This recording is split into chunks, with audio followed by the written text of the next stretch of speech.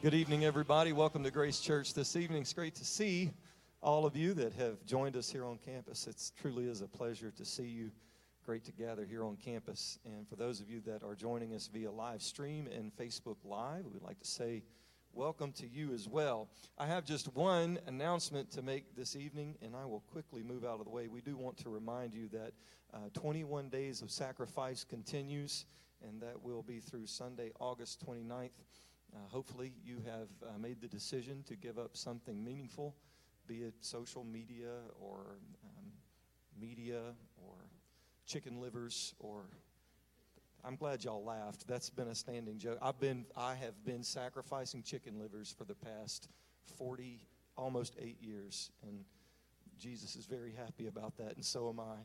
But hopefully you've given up something meaningful, like something chocolate or bread, or some of you giving up coffee, but whatever it is that you've decided to sacrifice for this 21 days, we do ask that you continue to do that and fill that space with some prayer and with some Bible time, and use it to draw closer to God. You know, whenever I talked to Jesus this morning, he didn't seem worried. He wasn't anxious. He wasn't puzzled.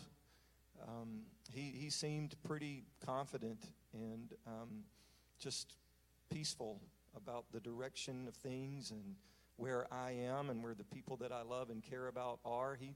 He was not worried or nervous in the slightest. He was just as rock solid as he's always been. I expect that to continue. No matter how I feel, I expect Jesus to remain in control and confident and perfectly at peace with what's going on, because he's got it all in control. The scripture says, now we know that all things work together for the good of those who love the Lord. Not necessarily that we feel that way, but we know this. Sometimes we operate off of what we know and not necessarily what we feel. So I hope that ministers to you this evening as Pastor comes. God bless you, Grace Church. We love you.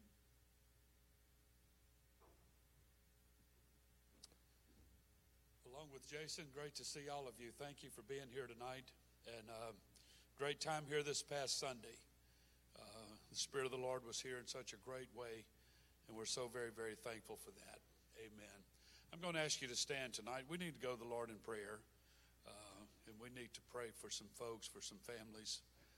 I'm sure most of you are probably connected with somebody here at Grace Church, but we've had a lot of sickness sweep through our church, and I'm very thankful when we see people return after sickness and what have you.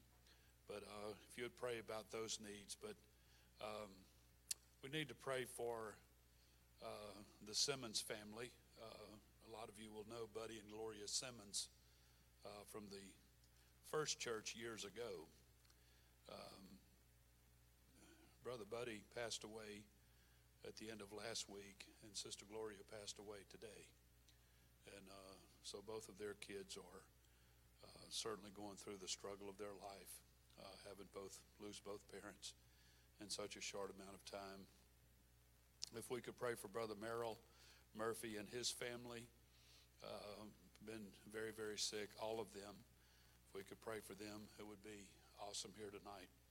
Also, Scotty Shellnut needs prayer. And Hannah Lewis needs prayers. You know, she just had a baby and has had some situations where she's been readmitted back to the hospital and could develop into something very serious. And Melanie's asked us to pray very fervently tonight for Hannah. So if we could do that tonight, if you would, help us pray, everybody. If we could just go to the Lord and prayer right now, let's all pray together. Jesus, we love you tonight. And we're so grateful, we're so thankful to be able to call on you in times like these. You're not intimidated or fearful of any of these things. You know exactly what to do. You know exactly how to comfort. You know exactly how to heal. You can take us by the hand and lead us through anything. And you've proven that over and over. And tonight our faith is not any weaker, but stronger because of it. Pray for these families tonight. Need you so desperately. Thank the Lord. I pray, God, that you would minister to them, that you would heal, that you would comfort, that you would strengthen, that they would feel the comfort of the Holy Ghost, that they would feel the presence of the Lord with them. Terry and Jeff and Chris and his kids, and Hannah, Brother Merrill, Scotty, all these people. I pray, God, that you would minister to them. I am asking you to minister to them and take them by the hand. Be with them through these very difficult and challenging times.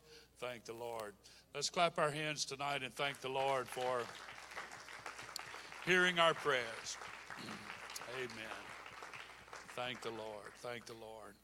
I want to really take a moment while you remain standing to applaud our ministry team. I've asked them to take care of some pulpit responsibilities for just probably the next couple of weeks. And they are just doing, I don't know what I'd do without these men, to be honest with you. They can spoil a pastor real easy, and that is a fact. They've ministered the Word of God so eloquently. Brother Jason did amazing this past Sunday, and looking forward to what Brother Ben has to say to us tonight. But I love and appreciate our ministry team and so thankful for them. Welcome Brother Ben to the pulpit as he comes to speak to us tonight. Thank you, sir. Praise the Lord, somebody. Praise the Lord. That's a good one. Well, I appreciate being here tonight. Let's go to the Lord in prayer over the rest or the remainder of this service. Lord, we love you. We appreciate you, Lord Jesus. Lord, help us to be receptive to your word, dear Lord, to allow it to move us, Lord Jesus, in the direction, dear God, that we need to go, dear Lord. Bind us together, Lord God, in your love, Lord Jesus, and the truth of your word.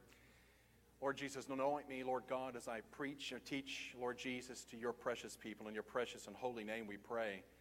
Amen. If you'll bear with me just one moment before you're seated, we're going to read the text scripture that I have for you tonight. It's going to be in Romans chapter 8, verses 5 through 6. And this is a very familiar passage of scripture. We're going to start reading at verse 5. For they that are after the flesh, they that are after the flesh do mind the things of the flesh. But they that are after the Spirit, the things of the Spirit. Verse 6, for to be carnally minded is death, but to be spiritually minded is life and peace. God bless you. You may be seated.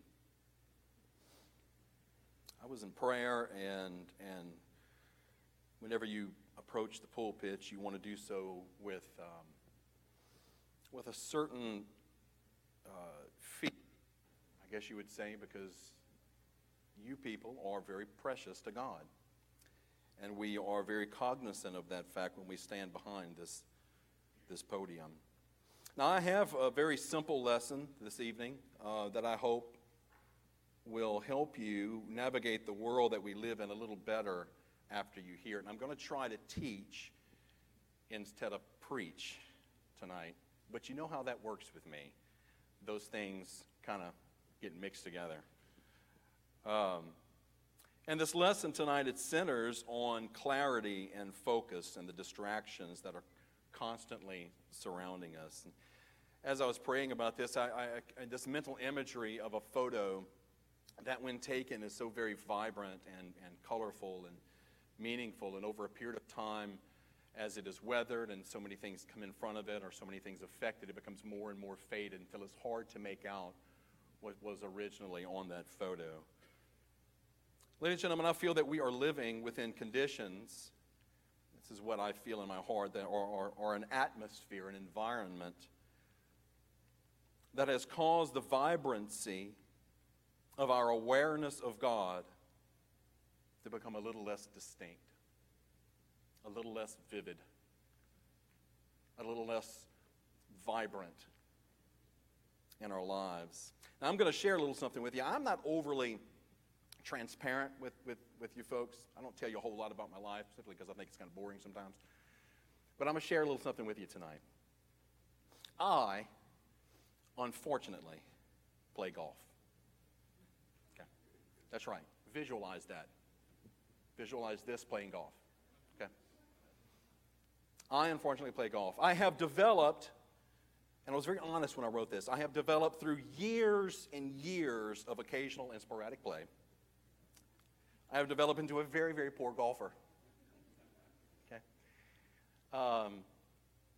My inability to progress even into even a mediocre player stems, I think, or I know, in part, to the fact that while on the course, while on this beautiful, vibrant green course, I cannot stop thinking of other places that I could be.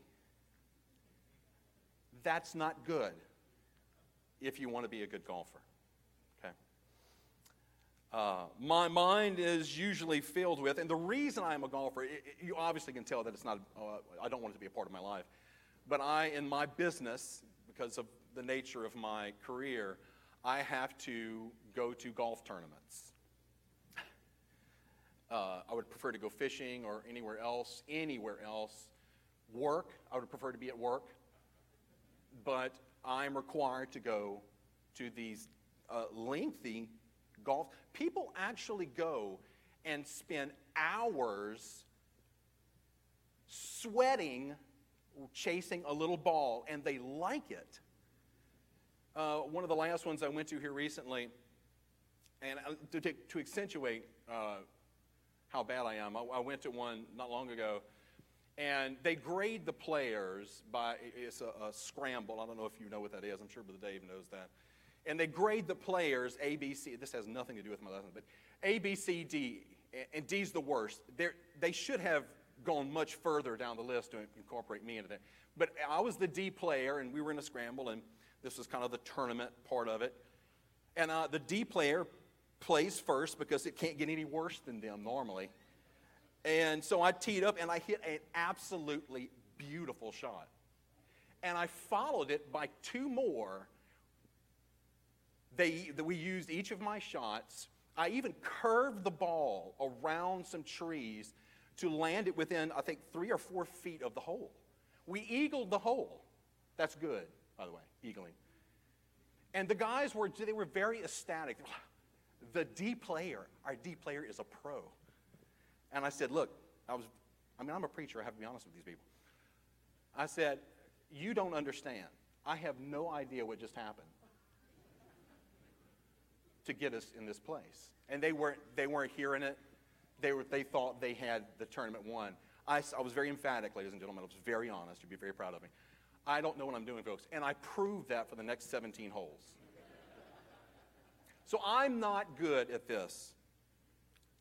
You have to have a mind for it. My mind is, like I said, is usually filled with the things of greater importance and more pressing need that I could be attending to. I'm thinking about work and home and family and various other things. This distraction and lack of focus does not produce excellence. Now, if you've ever been around the sport for any length of time, you're going to learn about a man's name, a man named Bobby Jones. This man was considered one of the greatest golfers in history. He was considered one of the greats of golf. Now, he competed his entire life as an amateur, yet dominated professionals throughout his time as a player. He was naturally good. And I'm often reminded of a quote that's attributed to this legendary figure. And Mr. Bobby Jones said this, and it's very, very relevant to our lesson tonight. He said, the most important piece of real estate on the golf course is the 5 inches between your ears, your mind. What he was trying to convey is that golf was a mental endeavor more than a physical one. It requires clarity and focus if you're ever going to achieve success at the game. You cannot be distracted as you set up the shot. You can't be distracted as you execute the shot, and you can't be distracted as you follow through. Everything has to work as it's supposed to. Your mind can't be anywhere else. You cannot be distracted to be successful. You cannot think about where else you would want to be or what else you want to be doing. If you do not see through the noise around you while on the course, you are simply walking around burning calories. That's good for me, but bad if you want to actually play golf. The truth spoken by this man who passed from this life 40 years ago about a game most people don't really play carries with it value beyond the golf course. And that's what I'm going to talk about with you tonight just for a few minutes, if you'll allow me. We're going to talk about clarity and focus. Clarity and focus. Now, when we think of those two terms, we cannot help but think of of that thing that is in opposition to the clear state of mind that is the result of clarity and focus. There's something that opposes that. There's something that tries to rob you of that clear state of mind. The oppositional force I'm referring to is, of course, distraction. It's distraction. We're surrounded by it. We live in a world filled with distractions. In normal times, mental diversion is something every single person under the sound of my voice lives with and fights against in this culture. If you have a family, you have to fight distraction to be a good parent. If you're going to be successful in your job, you have to fight against the distractions of this world to be productive. I understand that. Now, however, the distractions of this world are even more prevalent. To the normal noise of life, the specter of constant fear and agitation due to a disease has been added to an already full mixture of distraction. It is heaped upon us. We are burdened with distraction. We may know intellectually what is of paramount importance. You may be able to tell me. It may be hidden somewhere in your mind. We may be able to still articulate that Jesus should be the center and the foundation of our lives. But that seemingly obvious truth is hidden behind layer after layer of problem and necessities and trials and circumstances. I believe that in some cases the members of the body of Christ are weary with the attempt to push aside those things that contend for our undivided attention. You can see it in church services and in your lives. Your steps a little bit slower. Your demeanor is changed to a certain degree. Maybe our praise is affected and our worship is affected. The fervency of our belief, our ability to witness. These things are all burdened by the distractions and sometimes the necessary obligations of life. Why should we explore the concept of a mental state of being in a church service? Clarity and focus and distraction are things we wrestle with every day. We've heard sermon after sermon that approach the subject from every conceivable angle. And I don't feel the need to teach this because clear, focused thinking enhances your ability to live a more thoughtful and deliberate life. That's an ancillary benefit. I want you to have a more productive and a better life that's due to clear thinking and clarity and focus. I want you to have that. But that's not what's of eternal value.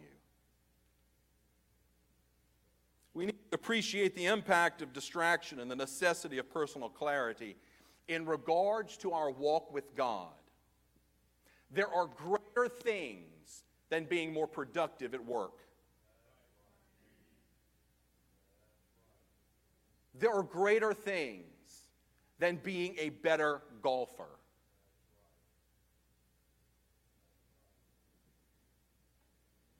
The words of Bobby Jones resonates with me because in reality, the theater of spiritual warfare that we are engaged in every single day is fought in the 5 inches of real estate between our ears. There is a propensity within our culture to minimize the negative of the aspects of distraction or to reframe the condition as necessary for mental health. The society does that because it serves them. It serves the society for you to be distracted. Diversion is sometimes even cast in a positive light when compared to the hectic nature of modern life, or at other times it is portrayed as having only limited negative effects. You are so busy, it's good to be distracted. We see vacations as a distraction from everyday life. I understand that. Those are not necessarily bad things, but the problem is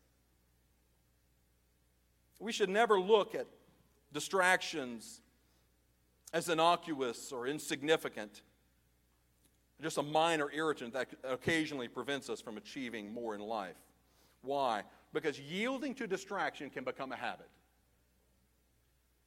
Yielding to distraction can become a habit in your life.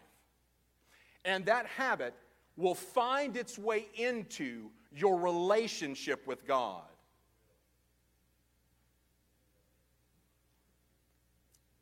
I'd really like you to pay attention to this next statement that I'm going to make. The loss of focus, which is what distraction is. The loss of focus is a turning away from that which is truly important to something that is of lesser importance. That's what distraction is. A turning away of things that have real value to something that is transient and appeals to the flesh in that immediate moment. If you look at the narrative of Adam and Eve, what we have come to know as the fall is blamed on disobedience and rebellion appropriately. But when you look a little more closely, you see that at the core of that willful act was simply the turning away from God's instruction and declared expectation. Adam and Eve had that from the mouth of God. They carried that truth with them through their lives. But at some point in that beautiful garden, they turned away from a truth that they knew onto something that was simply an attempt to distract them from God's truth. And it had horrific effects in their lives and every human after. This willingness or proclivity to turn away from God is exampled throughout Israelite history. Their collective story is one of clear divine awareness, clear divine interaction and awareness, followed by minds distracted by flesh and a cultural environment. They know who God is, they move forward in that truth, and then they find themselves in an environment that is antagonistic to that truth and offers them an alternative. And in that moment of distraction, time after time and after time, a people who knew God abandoned Him for the distraction.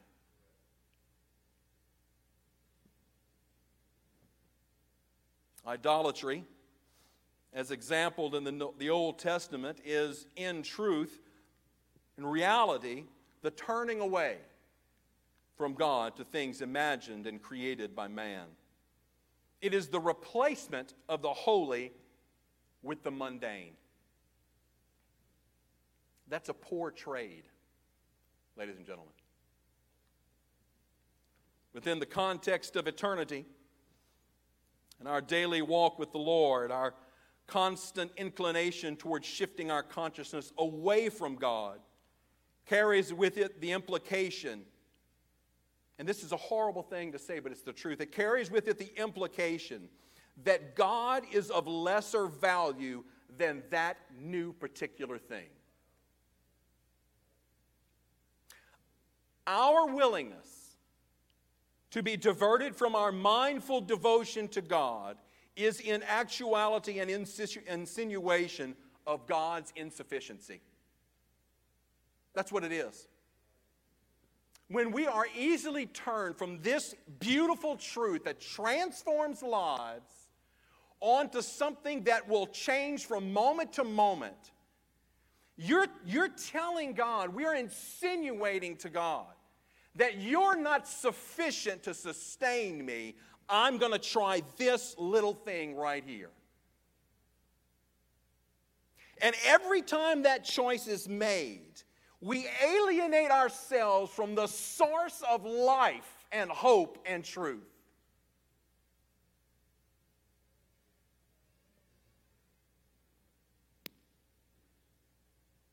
I have said the following to our adult class on more than one occasion. The proximity of God to anything devalues that thing in comparison to Him. I want to say that again. The proximity of God to anything in your life devalues that thing in relation to God. It doesn't mean that thing isn't valuable. It doesn't mean it's not important. It doesn't mean it doesn't need your attention. But that thing is not greater than God. That thing is not greater than God. Whether it is an enticement or a problem, it's not greater than God. It does not have a greater value than God. It does not reap greater dividends to you than a relationship with God. It may be of immediate importance to you. It may be interesting. It may be an interesting philosophy or an ideology. I don't know what it may be to you. But in comparison to God, it doesn't stand up in value. An extension of this truth is that God's presence, if properly valued and focused on, will lend proper context to circumstances and conditions that we find in our lives. This is because those things, that whatever they may be that distract us, they do not have eternal significance. It does not mean that they are not important. Again, I say that it does not mean that they're not important. It just means that within the context of eternity, they must be subordinate to our connection to the Lord. Our perception of true value and significance could not be held hostage by the urgency of circumstance or necessity. We need, with the help of the Lord, with the help of Jesus, to be able to stay focused on Him while navigating the fluctuating requirements of life. We have to. Our carefully maintained, clearly valued, properly focused upon relationship with the Lord gives us a tether to peace in the driving winds of a chaotic life. If you're wondering over the course of your lives, the reason that there is this growing apathy, I'm not insinuating anything with you, but if you ever get yourself in this position, you're wondering why you aren't motivated to worship like you once were, or motivated to praise like you once were, or the house of God doesn't have the appeal that it once did. You have to look at the things that you have placed in front of God, that you have chosen instead of Him. God is not going to be an ancillary aspect of your life. He's not going to take the secondary position, because as a secondary aspect of your life, you're obviously relying on something other than Him. That's the problem with a lack of clarity and focus. Remember the words of Paul to the believers in Rome. For to be carnally minded is death. It isn't just a problem, it leads to death. A separation from God. But to be spiritually minded is life and peace. There is a passage of Scripture that is used with some frequency, and I love this passage of Scripture to illustrate the abiding yet sometimes unseen power of God. Yet I believe it also illuminates clarity and distraction perfectly. It follows the numerous attempts of a king of Syria in his attempts to capture and kill the prophet Elisha. At this moment in time, when we read this scripture, Elisha and a servant are staying in the city of Dothan, and king of Syria really wants to get his hands on prophet Elisha. 2 Kings chapter 6, verses 14 through 20. Therefore he, the king of Syria, sent horses and chariots and a great army to that city. He knew where he was, and he's going to take care of business. And they came by night and surrounded the city. And when the servant of the man of God arose early, when that person who was in close proximity to the man of God, he arose early and went out, there was an army surrounding the city with horses and chariot. And his servant said to him, Alas, my master, what shall we do? What are we going to do? Take a look outside. Look at what you've got. Look at the mess you've got us into now. This is not an unrealistic statement to make. I can feel where that servant was. I feel it. We have that 30,000-foot view of this man's life, but put yourself in his shoes. He didn't just leave speaking to an angel. He was rubbing the sleep out of his eyes and came and came in contact with an army. This young man is commenting correctly within the context of the situation. According to a perception, this is important, according to a perception that excluded God.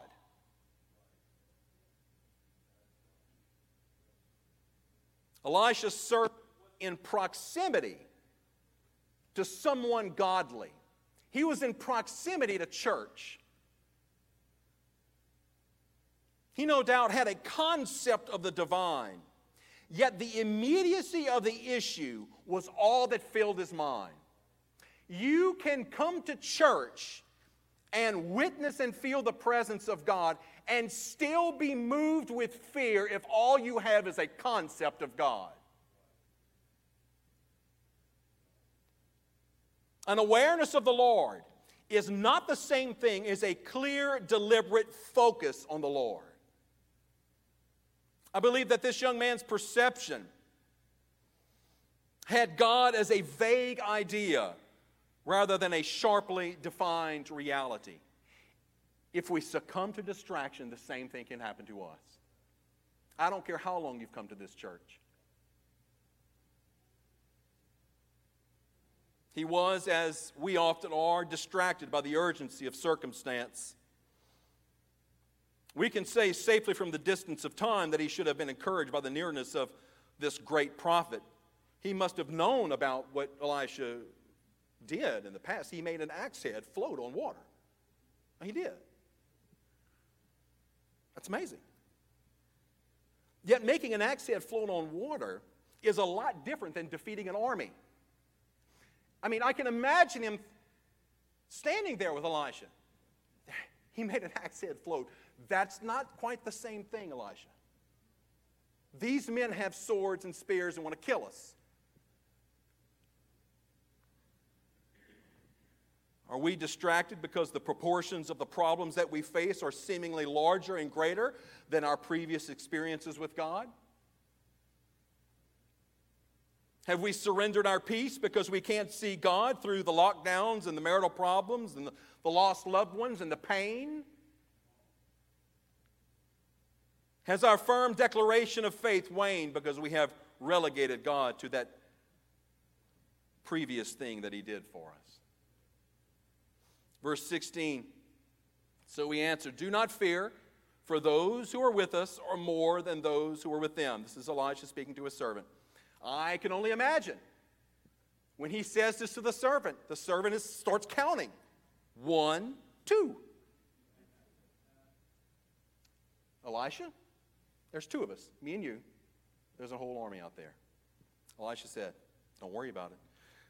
You see, because Elisha at this moment, he was faced with the same evidence as his servant. Faced with the same evidence as his servant. Yet he could see appropriately beyond the amassed army. They did not become the focus of his mind because of his spiritual clarity in the middle of the circumstance. And Elisha prayed and said, Lord, I pray, open his eyes that he may see. Then the Lord opened the eyes of the young man, and he saw, and behold, the mountain was full of horses and chariots of fire all around Elisha. This next point is very important. This young man who was so anxious about the obvious threat was suddenly aware of a divine presence that was always there. That was always there. How often are we overcome by the environment of our lives, feeling all alone, and the entire time we are distracted from a presence that has always been with us? God does not abandon you in your time of need. The exigency of your circumstance doesn't relegate God to some secondary position. He isn't suddenly devoid of power because you're having a problem. God doesn't abandon you. He is always there. We just need to see Him.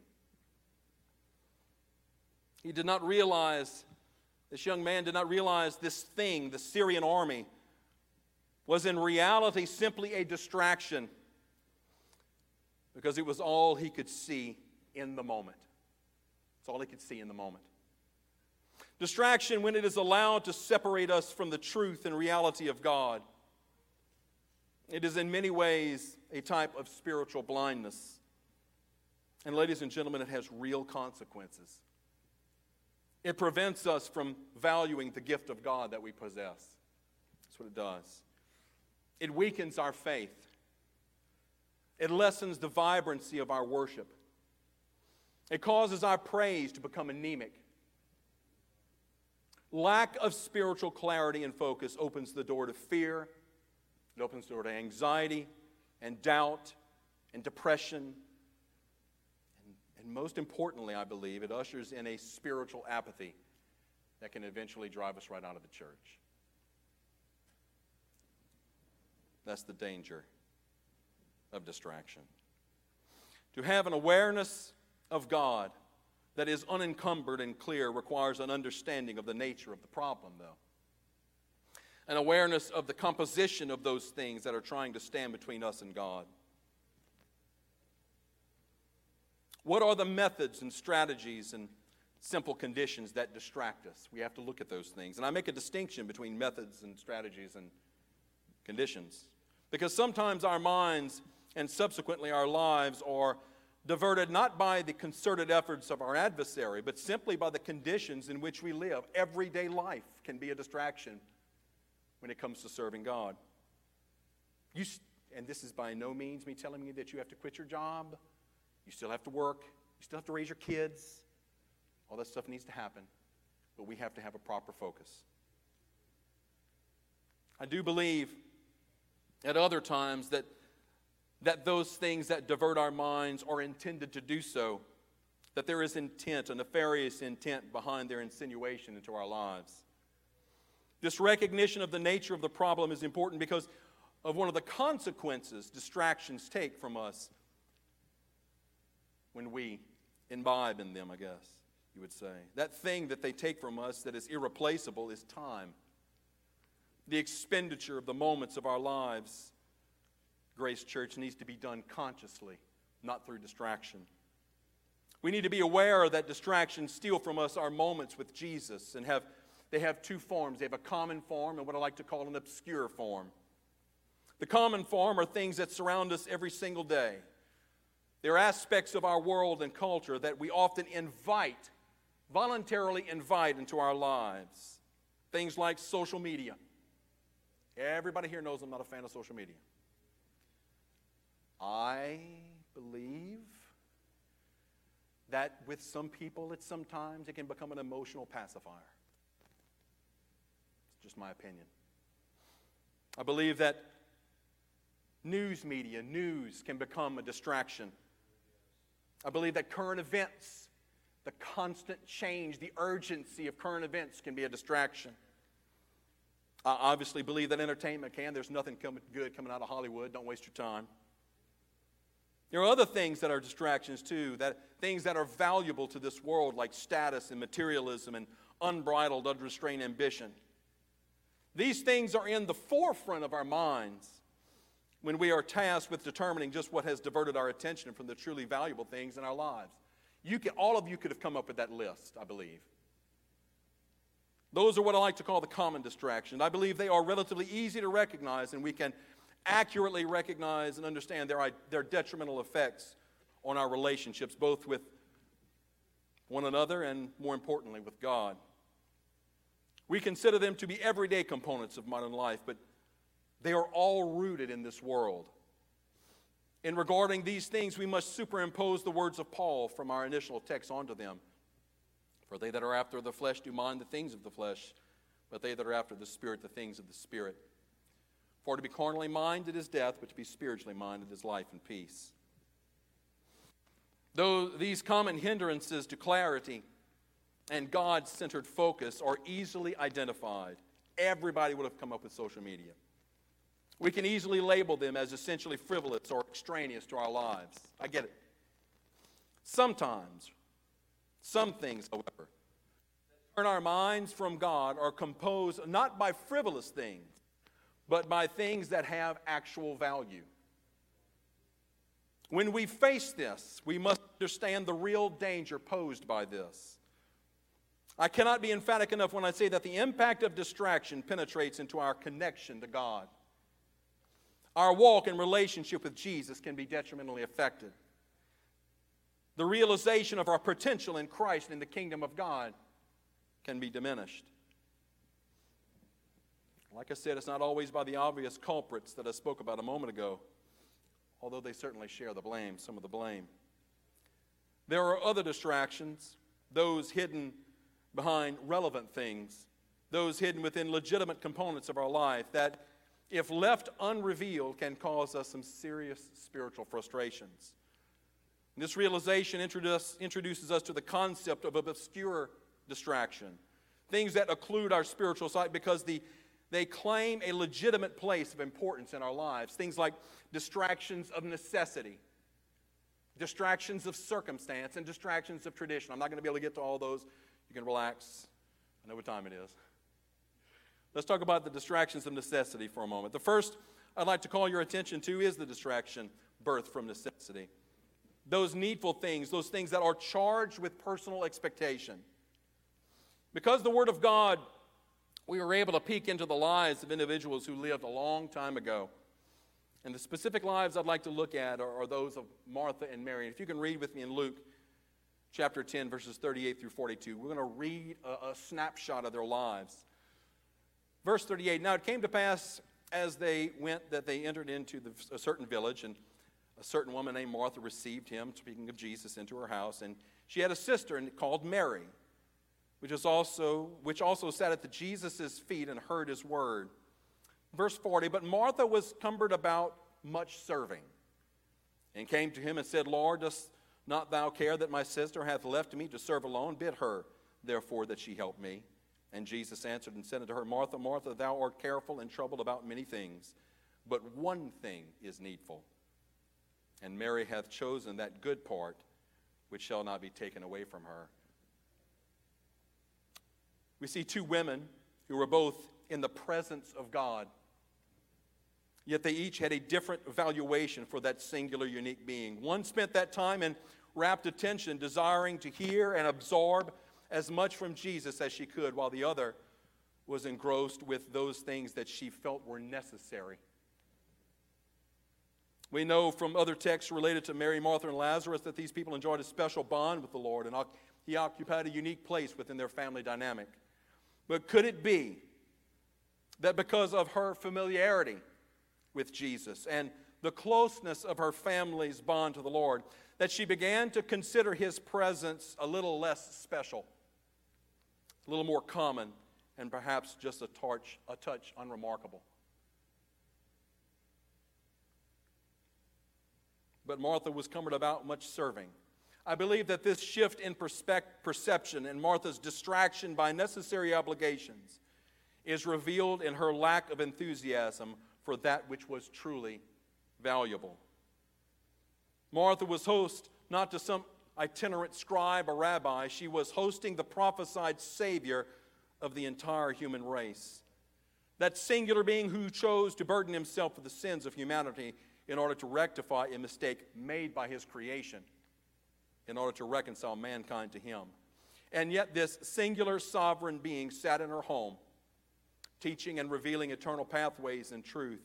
And while he was doing that, she was distracted in another room, choosing perceived necessity over life-giving truth. I know that while we are here at church on a Wednesday afternoon or a Wednesday evening or on a Sunday morning, that there are other aspects of your life that are still going on. But don't trade this time for that. Don't trade this for that. God's manifest presence was in her home, yet her mind and body were elsewhere. How often do we come to church, feel the presence of God, but we are thinking about what we're going to do on a Sunday afternoon? How often is this the story of our own lives? The conduct of these two women in this one circumstance can certainly be seen to depict the duality of our modern lives. God is within us, ladies and gentlemen. Gift of the Holy Ghost, that's what that means. God is in residence. Yet we have a tendency to compartmentalize the Lord. We relegate Him to a portion of our lives. We worship and communicate on designated days, but the remainder of our time is committed to things that are necessary. We extract God from certain aspects of our lives because we are focused on this task, or we have this deadline, and we have these expectations to meet. Martha was burdened with the important role of a host. I say it was important because within that culture, hospitality within your home was very important.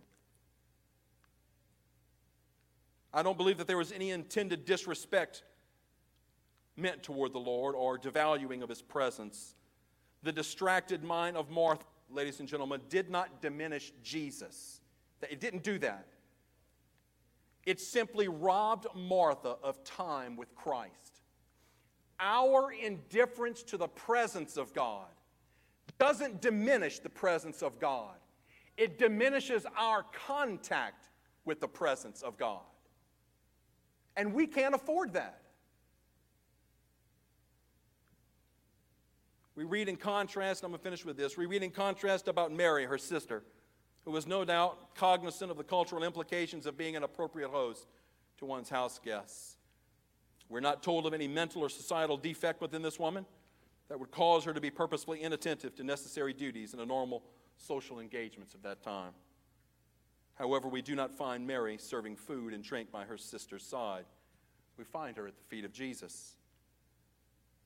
And she had a sister called Mary, which also sat at Jesus' feet and heard His word.